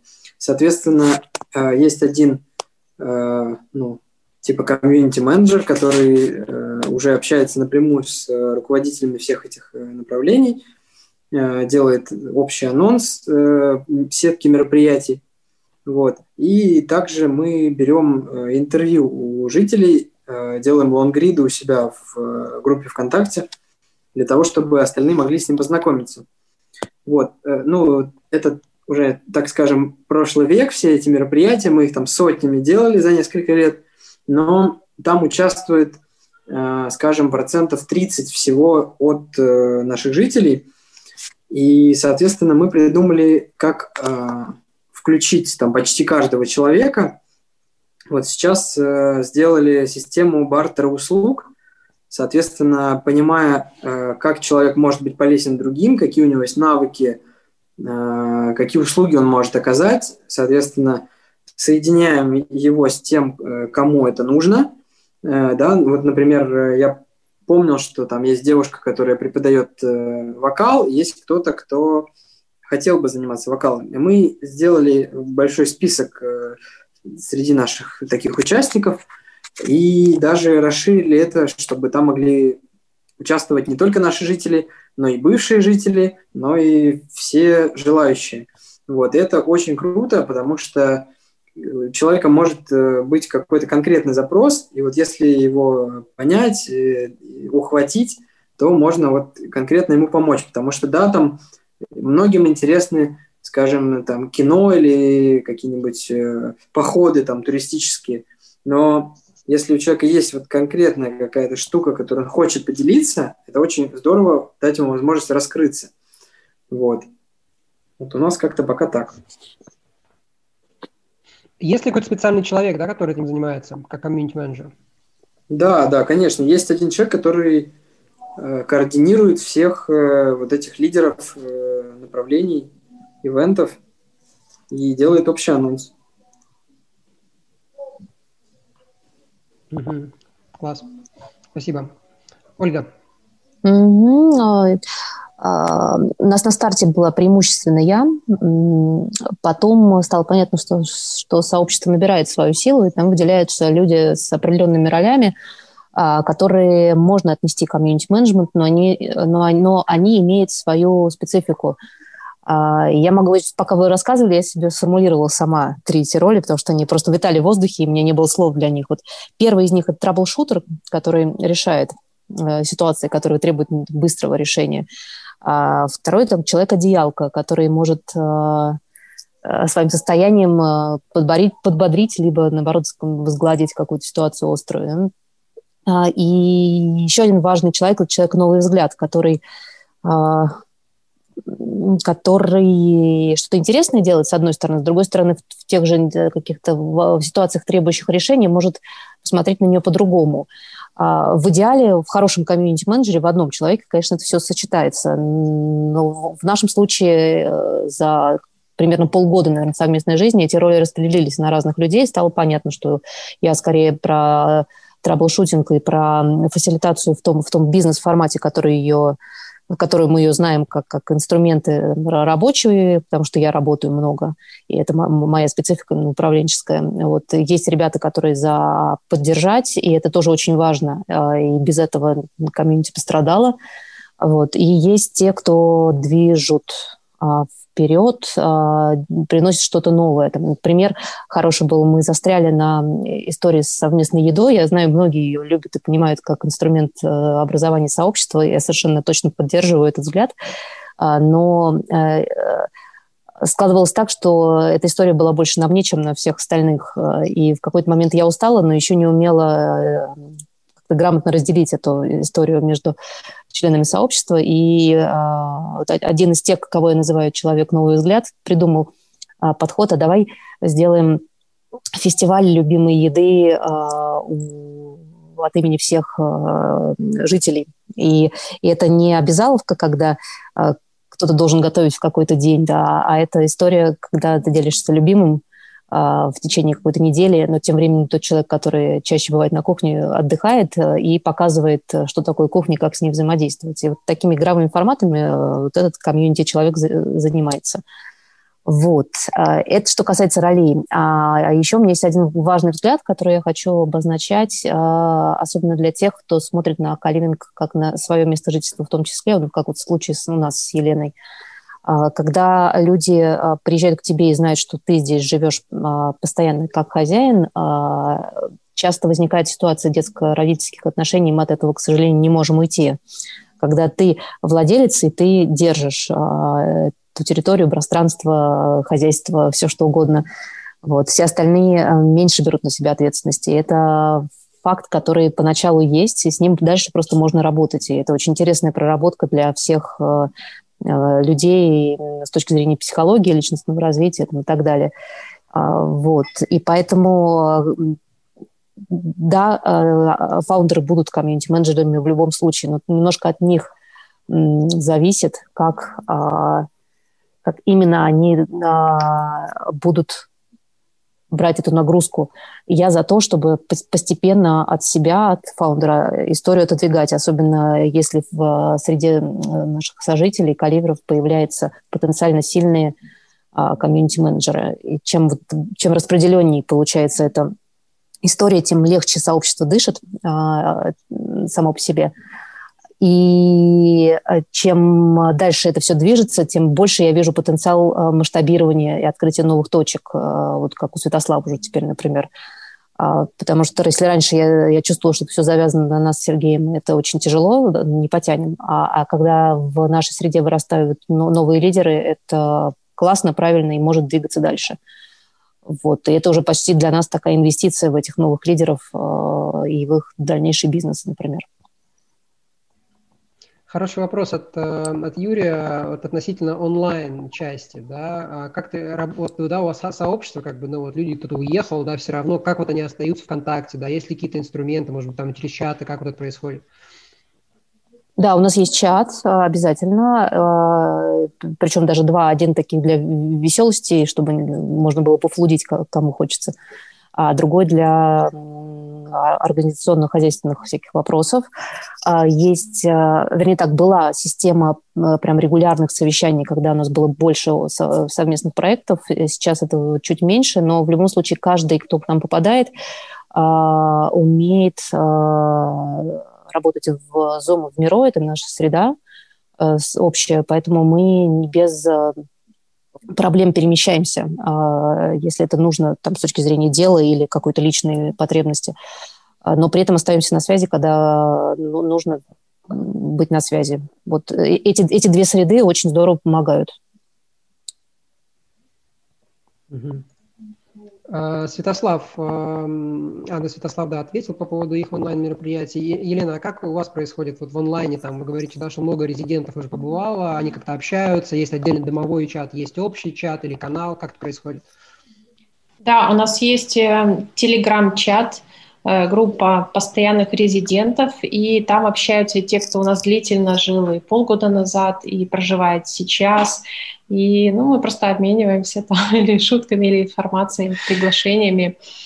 Онлайн события мы практически не проводили, потому что считаем, что ценность в живом общении, и кому было очень нужно вырваться на природу в карантин, приезжали сами или пожить у нас, или погрилить мясо, или просто припарковать машину на стоянке и пойти побегать в лесу. Были даже такие поводы, то есть приезжали просто на чай, кофе, помахать рукой, даже не здороваясь, в масках, увидеться глаза в глаза и отметиться, что да, мы с вами, мы скучаем. Вот, поэтому онлайн-сообществом пока никак не управляем, но иногда пишем новости. Честно, я немножко не успеваю и даже постить в своих лентах, потому что бывает увлечена другими проектами параллельными. Спасибо. Вот, но это хорошая тема, чтобы подумать. От себя тоже добавлю про свой опыт. Да, изначально смену мы создали вначале как вот первую локацию, просто как станцию физическую, но поняли, что нужно что-то делать с теми людьми, которые уже к нам пришли, уже там в этих чатах остались, и мы, собственно, не стали, смена работает заездами, то есть к нам ребят приезжают обычно на двухнедельные блоки, но мы не делаем отдельный чат под каждый из этих заездов, потому что нам интересно интегрировать ребят в большое сообщество, то есть у нас, в принципе, есть один огромный чат для всего нашего комьюнити, которое мы за последние 4 года собрали, и там ребята общаются, независимо от того, где они находятся, в какой локации. И отдельные чаты уже есть конкретно по странам, где находятся наши станции. Там чат по Турции у нас недавно появился, потому что мы там запустили площадку. Чат по Шри-Ланке у нас все еще есть. И ребят продолжают там общаться, даже когда смена, например, закрыта вне сезона на Шри-Ланке, там все равно идет какое-то общение людей, которые все еще там остались и все еще общаются. То есть у нас получается такая кластеризация. То есть у нас есть отдельный большой чат, отдельный канал для онлайна и отдельно кластерами отдельные подчаты, чаты, как бы они домовые, можно сказать, да, чаты, потому что там много бытовухи, естественно, в большом чате мы это не можем делать. Вот. Ну и онлайн, конечно, ивенты тоже проводим для резидентов у нас, потому что, ну, наша комьюнити еще распределенная, да, мы, в принципе, для удаленщиков, для цифровых кочевников делаем проекты, у нас, в принципе, люди как бы да, по разным местам. У нас в онлайне их объединять, ну и плюс смену мы продаем как бы на самом деле как сообщество во многом, да, мы позиционируемся как сообщество, поэтому нам важно, конечно, что активность поддерживать, и с помощью онлайн-ивентов это делаем. Вот что касается физических комьюнити-менеджмента, да, на физических станциях у нас, конечно же, есть комьюнити-менеджер, потому что, ну, я изначально, как бы, когда создавал вместе с Анастасией, своей супругой, смену, первую, мы сами там, да, были комьюнити-менеджерами, как фаундерами, вот первые там 3 месяца, но вначале сразу же мы уже планировали смену как сеть локаций и с пониманием того, что мы не сможем физически присутствовать на них на всех. Как бы мы строили такую модель целенаправленно изначально, и когда у нас получилось уехать со Шри-Ланки и оставить там первого комьюнити-менеджера управлять сменой без нас, и это получилось, я, конечно, был в восторге, потому что я не думал, что это получится. Честно, я думал, что как бы вот так отпустить управление будет тяжело. Но было непросто, но оно случилось. И сейчас, как бы, да, это позволяет нам, конечно же, да, мы выстроили уже за 3 года систему, что у нас как бы есть система ивентов, у нас есть система тренировки комьюнити-менеджеров, у нас система построения сообщества ивентов, как бы, да, все это за это время выстроилось, что нам позволяет сейчас, опять же, да, каким-то помогать другим проектам, да, кроме смены, выстраивать, опять же, систему с комьюнити. Но, как бы, да, отдельная роль комьюнити-менеджера на таких площадках, она, конечно же, важна и помогает, создает действительно вот эту атмосферу того, что, как бы, да, вот между людьми строится коннект. Я, в принципе, верю, да, как бы, если не делать ивенты и просто поселить людей, которые по ценностям вместе объединены, и эти ценности какие-то хорошие, правильные, да, в одном месте, в хорошем пространстве, этот коннект произойдет рано или поздно, да. Для меня, наверное, комьюнити-менеджмент, он позволяет ускорить вот этот процесс объединения людей, ускорить процесс знакомства, ускорить процесс понимания людьми, процесс вот, да, вот всей системы, на которой живет это сообщество, где-то в нужный момент позволить им включиться, да, в жизнь коллектива, как-то проявить себя, возможно, потому что, ну, для меня тоже, как бы, да, co-living – это сообщество, а сообщество – это когда люди сами что-то делают, да, это не когда сверху им какие-то там аниматоры что-то делают, да, вот когда люди сами как бы думают, ой, там, я вот это сделал, я вот это сделал, вот это, мне кажется, все-таки прям вот, да, вот в чистой форме комьюнити. Поэтому здесь, конечно, комьюнити-менеджмент, он важен. И система ивентов какая-то, да, постоянство, наверное, каких-то ивентов, в нужный момент вот тоже добавить какое-то необходимое событие, которое здесь сейчас нужно коллективу, это 100% ценно. Кстати, вот, да, тоже к теме того, что там Елена и, да, Ольга сказали, по этапам вот это прохождения сообщества, там, да, от там, созревания, там, какого-то кризиса и вот этого всего, я прям 100% подпишусь, что это однозначно присутствует в любом комьюнити, которое долгое время живет вместе. Это вообще в целом это сложнее, конечно, таким сообществом управлять, когда люди начинают жить вместе, куча проблем возникает, которых ты не получаешь, когда у тебя люди приезжают на более короткий срок. И здесь, опять же, да, какой-то менеджмент вот этих процессов, он становится больше нужен, и он часто, конечно, на роль фаундеров выпадает. Вот опять же, я в комьюнити в Калифорнии, которому уже 15 лет, общаясь с фаундером, который там женщина, просто у нее колоссальный опыт. Я, собственно, во многом живу там, потому что мне интересно учиться, да, и как-то развиваться вообще в этом, во всем коливингах, комьюнити-менеджменте, как она это делает. И вот, да, она делилась много о том, как вот как раз эти процессы происходят, люди выпадают, и кризисные моменты в сообществе, они как бы они неплохие, да, они действительно просто кризисные, помогают прийти на какой-то дальнейший новый уровень, отсеять каких-то людей, которые ценностно уже сейчас, да, не попадают в рамки сообщества. Сообщество растет и развивается, какие-то люди могут из нее выпасть, это естественный процесс, просто нужно понимать, как это можно преодолеть, чтобы двигаться дальше. Вот, ну и да, отношения, тоже вот подпишусь под отношения как бы родительские. Кстати, вот если брать опросы западных коливингов, их фаундеров, я общался с очень многими, единицы из них живут в собственных пространствах.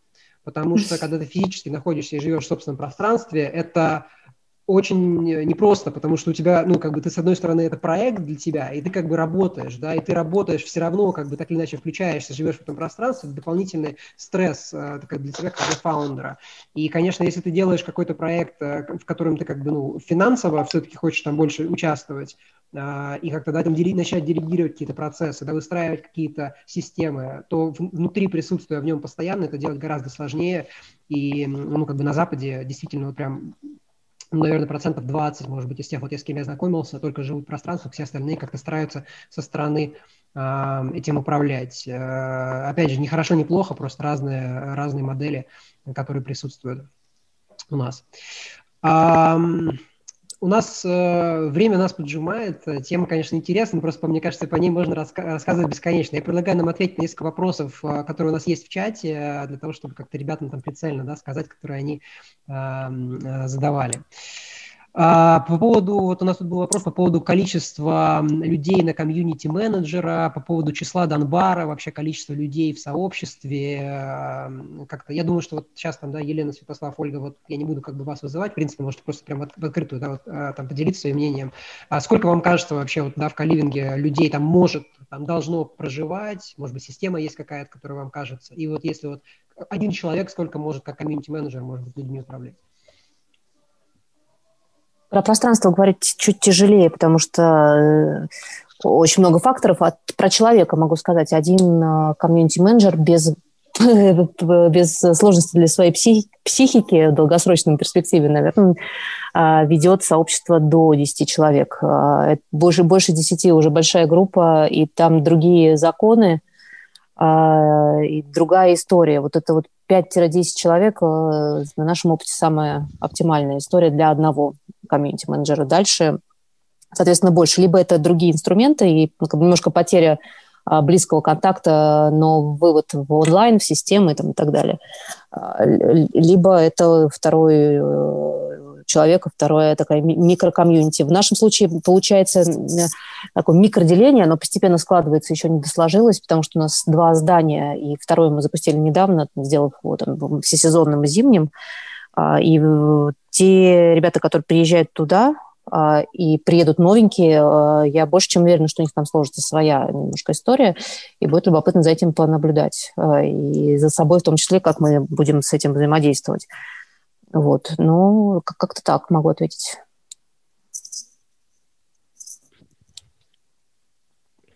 Елена, Святослав, есть что-то, что добавить? Да, относительно нас, у нас максимально там 15 человек проживали, но я знаю про питерский долгосрочный хостел «Библиотека», где 50 человек очень здорово существовали, и администраторы, которые там были, ну, типа, один человек, там 2 дня, другой человек 2 дня, они создавали такую атмосферу, что даже я столько хорошего слышал про эту библиотеку, хотя, ну, ни разу там и не был. И все, кто там переезжали жить, например, к нам, после того, как библиотека закрылась, все вспоминали это такими словами, как будто вот действительно этим администраторам удалось 50 человек объединить без ущерба, как бы. Ну, то есть это... Я думаю, что 50 человек вполне реально одному человеку, который занят этим, ну, на фулл-тайме, скажем так.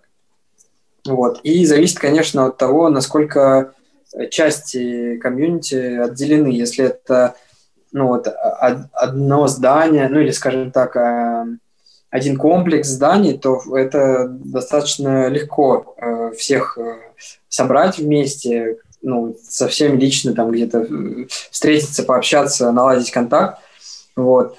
Самое сложное – это вводить новых членов вот в эту уже устоявшуюся группу. И вот это вот интересный вопрос. Ну, у нас тоже малое сообщество, и я считаю, что я не профессионально им управляю, даже не управляю, а подруливаю чуть-чуть, так, если надо, чуть газ, чуть тормоз, да. Вот, стараюсь устранять трения и просто создавать интересную среду для общения. Я могу ответить на вопрос про иностранцев в чате. В данный момент у нас проживает француз. Он приехал 2 месяца назад, нашел нас на площадке co-liv.org, по-моему, да, вот международная площадка. Мы недавно зарегистрировались на ней. У нас была предварительная переписка, и я выясняла, почему он хочет в Украину, чем планирует заниматься, что для него важно, какая нужна инфраструктура рядом, какой образ жизни. Но оказалось, что он тренер НЛП, занимается коучингом предпринимателей, личностным ростом и любит танцевать кизомбу, чилийское танго. Француз и кизомба. О. Да, да. Ай-яй-яй. Он родился в Альпах, прожил всю жизнь в Ницце и последние несколько лет путешествует по миру. В Украине второй раз. Ему здесь очень понравилось, потому что климат, красивые девушки, недорогая еда, и можно развивать свой бизнес. Вот, и он прилетел.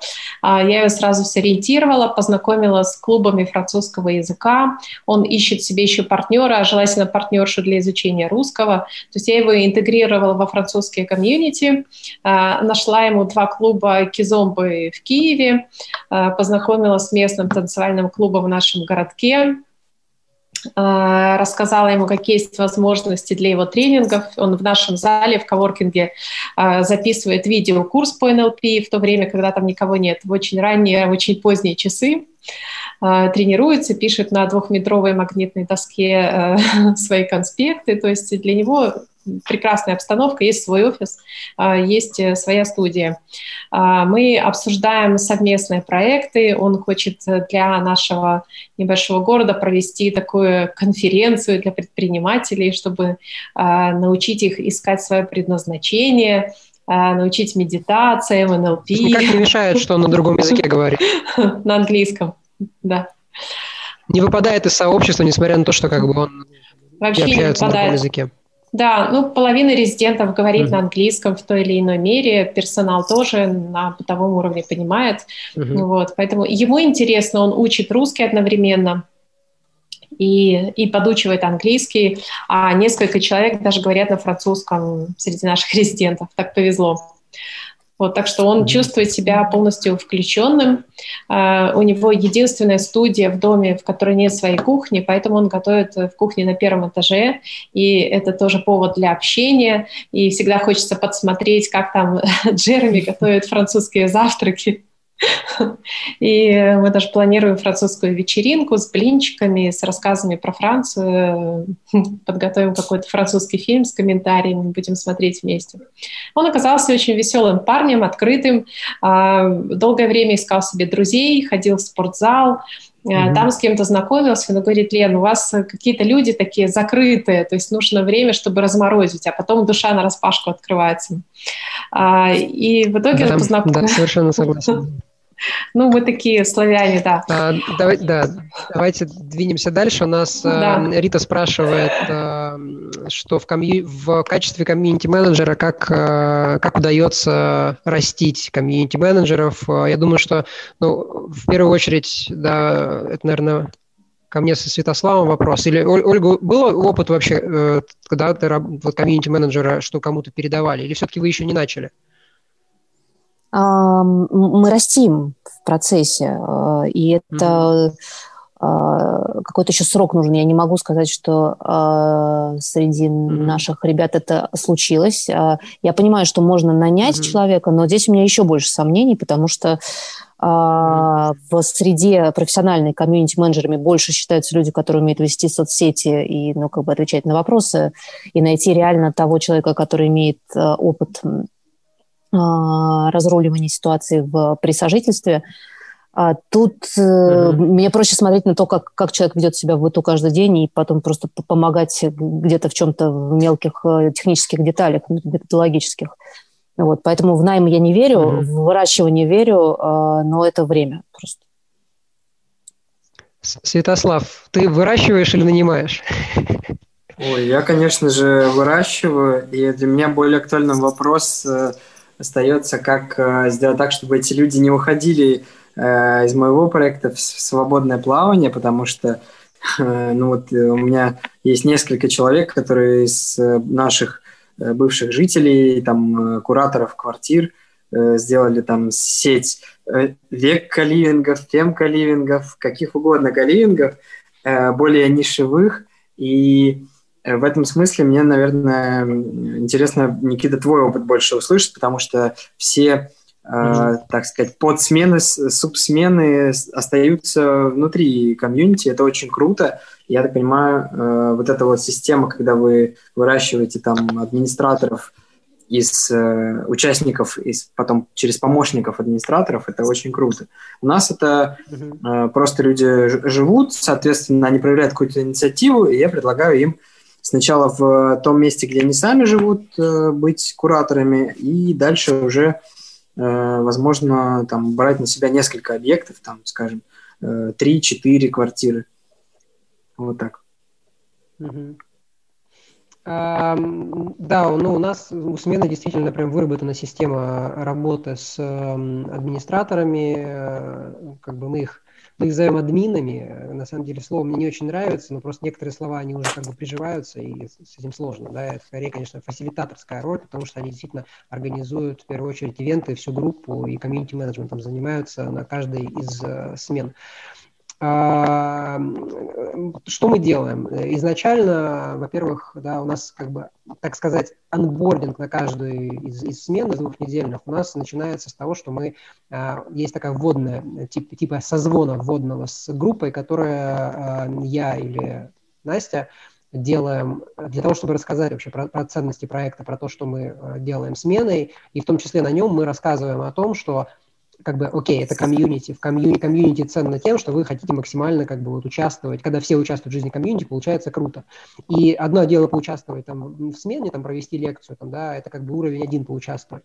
А следующий уровень, если вы хотите еще круче включиться, поучаствовать в жизни сообщества, что-то дать, в первую очередь, комьюнити, это побыть админом на смене или даже, может быть, замутить свою какую-то смену. Мы прям открыто об этом говорим, мы хотите замутить свою смену, давайте приходите к нам, мы это вместе с вами сделаем. Ну, прям, да, и мы к этому очень открыты. И поэтому ребята, которым понравился опыт пребывания как гостя, как участник сообщества, мы как бы гостями даже не называем, часто пишут о том, что я хочу поадминить. После этого там непростая система с тем, что они подают заявку, мы ее рассматриваем, там смотрим, как бы, чтобы подходит. У нас еще плюс 2, на самом деле, администратора на каждой смене, даже не один. Один как бы такой полноценный, другой типа помощника или стажера. Вот. Бывает даже 3, кстати, иногда. И то есть есть процесс обучения, процесс анбординга, у нас, например, там мануалы эти все прописаны. И то есть ребята, когда хотят они присоединиться, мы им про это говорим, и они прям хотят отдать в первую очередь. То есть они хотят поделиться чем-то, а не то, чтобы получить что-то от комьюнити. Вот. А многие после того, как это делают, понимают, что это тяжело, и дальше они не хотят ничего делать. Дальше это нормально, как бы быть админами, это непростая задача, что тоже окей, абсолютно. А кому-то это прям заходит, они делают это постоянно, ездят, как бы запускают какие-то свои смены в том числе. Вот. Процесс обучения непростой, требует большого количества работы, и опять же, как бы, да, когда там, ну, нас спрашивают, почему там, да, как бы я могу просто поехать там и жить сам где-то, снимать дом гораздо дешевле, чем поехать на смену, я обычно просто говорю, что как бы, ну, конкретно, ну, как бы смена своя специфика просто, да, мы не конкурируем с жильем, да, мы все-таки конкурируем с каким-то опытом, который человек получает, да, мы программа, мы, наверное, кемп, вот, во многом, и поэтому, как бы, ну, да, можно поехать и жить дешевле, но вот эта программа и вот эта вот атмосфера, которая есть на смене, это все-таки немножко другое, и организация этого всего требует большого количества усилий, то есть работать с администраторами, поэтому как бы это стоит дороже. На долгоформатном коливинге, конечно, менее интенсивная программа, там меньше работы у администратора, и в том числе, как бы, да, там уже как бы, из-за этого чуть меньше вводных по тому, и их чуть проще найти. Но опять же, мы всегда их находим из сообщества, потому что люди уже понимают специфику того, как работает смена. Со стороны, прям, если мне люди пишут, могу ли я побыть у вас администратором, фасилитатором, я им сразу говорю, нет, как бы вот вы приезжаете как участник, если вам понравится, тогда уже мы будем смотреть, потому что мы плюс собираем отзывы от наших уже, те, которые вот, они жили где-то на станции, и они потом подали заявку. Мы обязательно соберем отзыв с того, кто был у него админом, и спросим, а как этот человек, как ты думаешь, вообще он поведет себя как администратор, хорошо ли ему будет, и, собственно, ребятам тоже будет ли хороший опыт, потому что некоторые к нам так и не попадали, потому что там были, там, например, с участником конфликтные какие-то ситуации возникают на смене, как бы уже как участник, он уже был как бы в конфликте с кем-то, то как администратор мы, скорее всего, не возьмем, потому что, ну, шанс того, чтобы, да, конфликтная ситуация возникнет, мы с разных сторон рассматриваем, но шанс того, что она возникнет, он, конечно, есть. Вот. Так, чуть-чуть выбились из тайминга. Очень много вопросов. очень, очень интересно. Друзья, давайте сделаем так. Если я понимаю, что как бы, да, у кого-то есть свои дела, уже там, да, уже там 10 час вечера, если вдруг кому-то нужно идти, то не стесняйтесь, да, можете как бы спокойно, не переживать, отключаться. Как бы официальная часть, наверное, так скажу, у нас на сегодня закончена. В том числе я обращаюсь сейчас к нашим спикерам, да, Лена, Святослав и Ольга.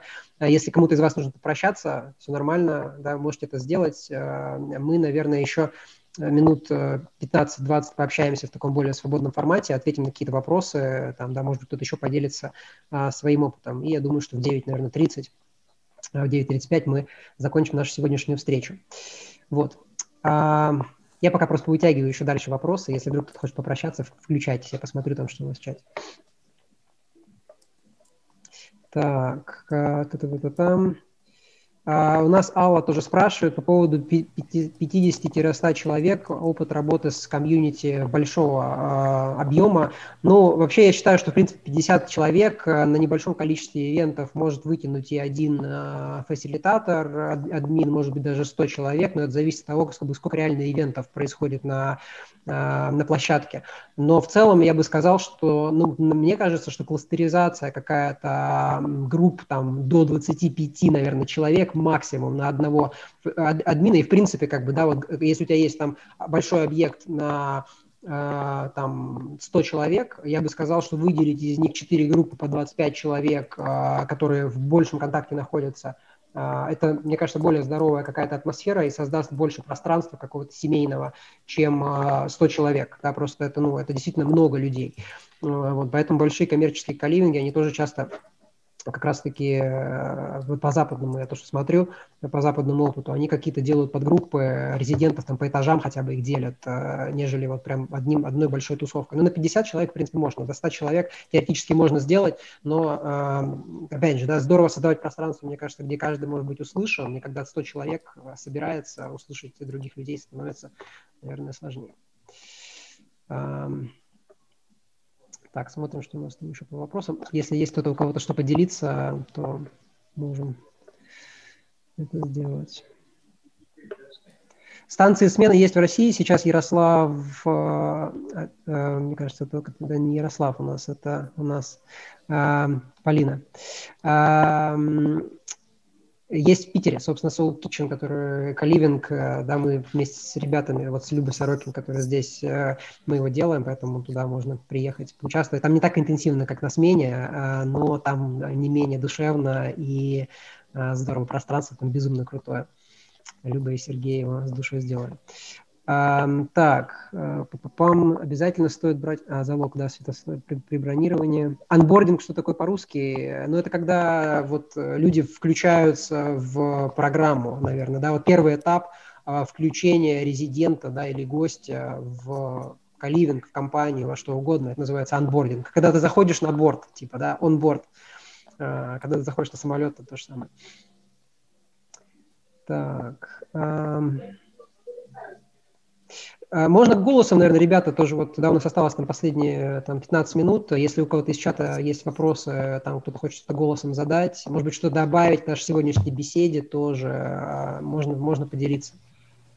Никит, маленькое замечание, может быть, нам на будущее. Смотрите, хочу поделиться наблюдением, что похоже, что и у нас, и во всем мире очень хорошо отработана технология построения и финансовые модели, и сообщества в коливингах небольших, для людей достаточно, ну, скажем так, верхний affluent сегмент, то есть это там верхушка среднего класса. Это, ну, вот мое личное впечатление. И очень похоже, что по поводу следующей категории, когда люди не в состоянии заплатить там в российских мерках 20-25 тысяч, хотят заплатить 10-12, и при этом под коливинг пытаются перестроить хостел, капсульный отель, там что угодно. Вот ни технологии, ни финансовой модели нет. Ни у нас, может, я не права, может быть, где-то там наше сообщество co-liv нам в этом поможет. Я не нашла таких моделей.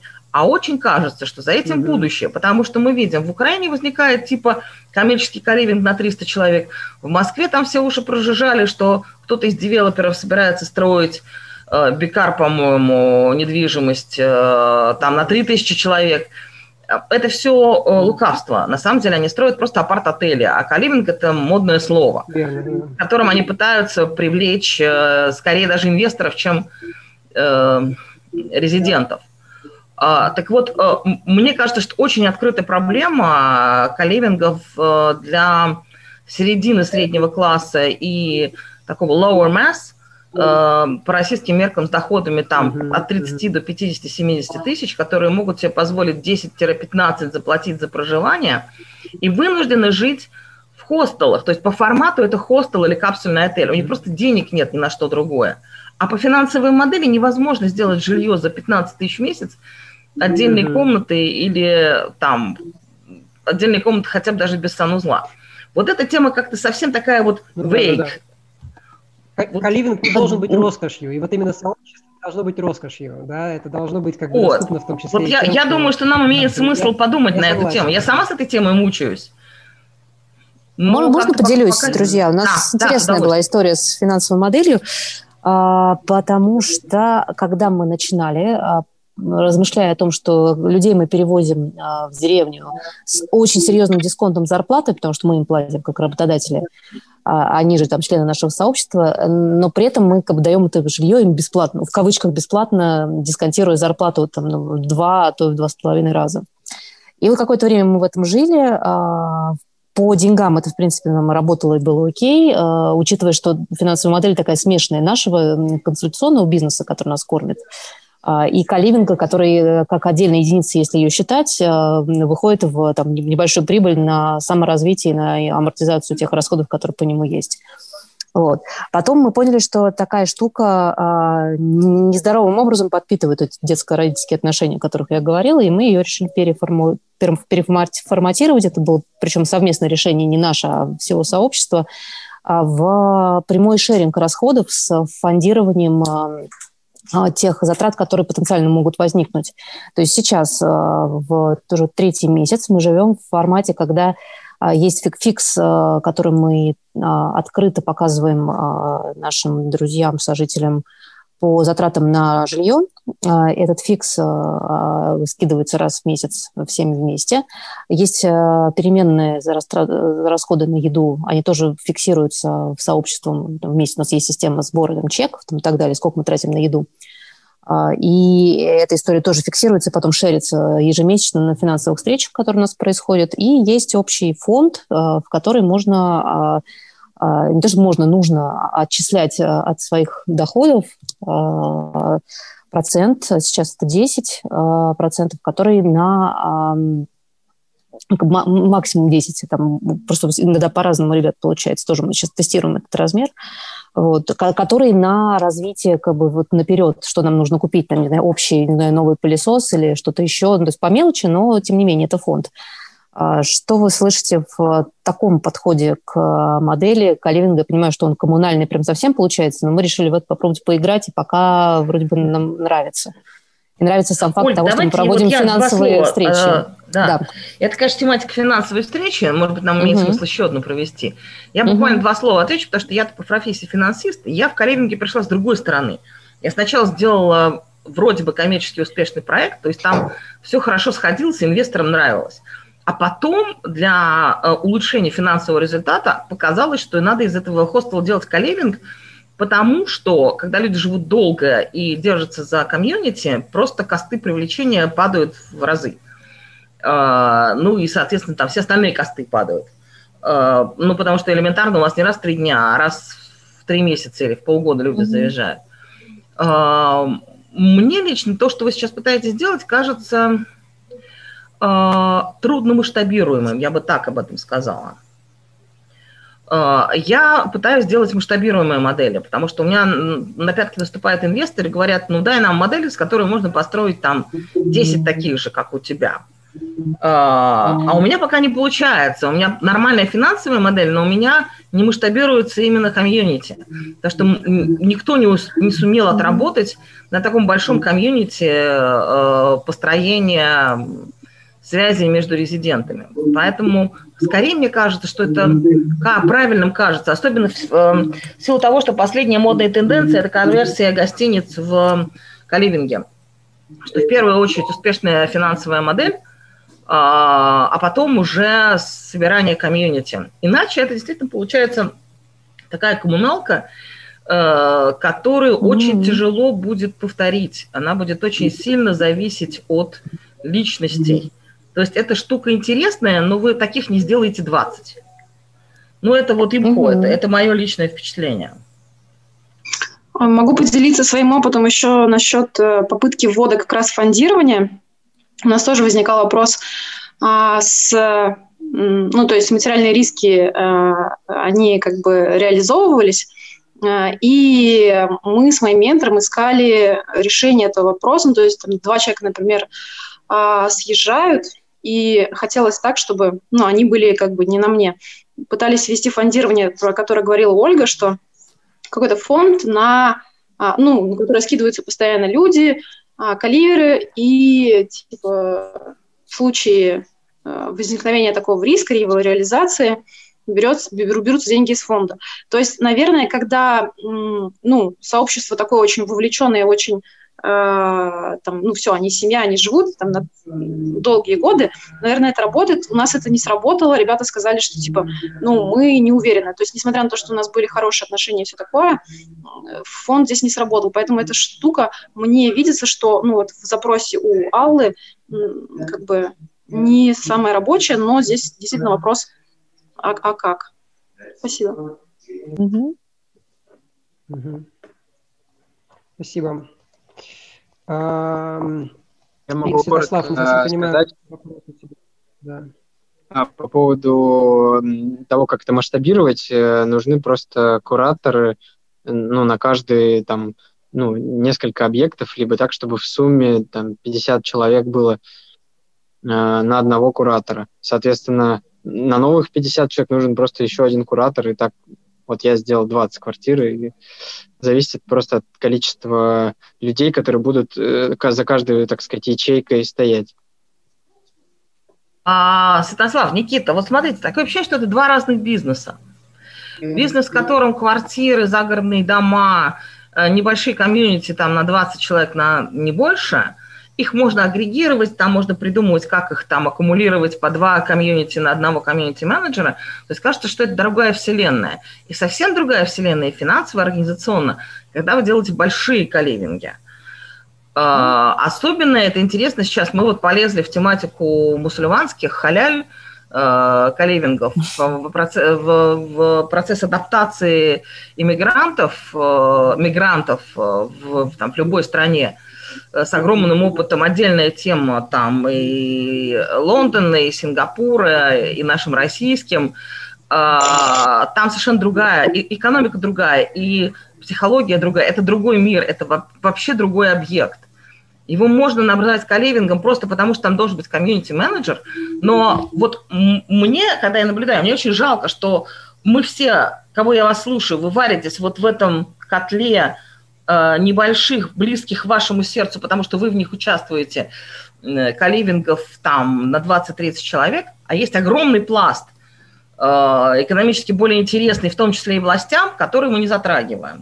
Личное наблюдение. Не, я на самом деле вот с точки зрения того, нужен ли комьюнити-менеджер в коливинге, возможно, нет, но комьюнити-менеджмент в коливинге, я думаю, что нужен. Вопрос, как система работает, да, то есть это, возможно, есть какое-то софтвер решение, которое может быть для этого использовано. Вряд ли, но возможно.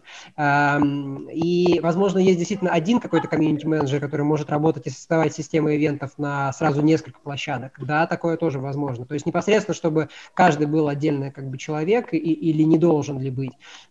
Здесь, наверное, это следующий вопрос. И действительно, я считаю, что эту модель нужно нужно найти рабочую систему, да, действительно, Алла, для как бы вот таких объектов, где люди не готовы платить, с одной стороны, много, но и людей на объекте в том числе тоже много.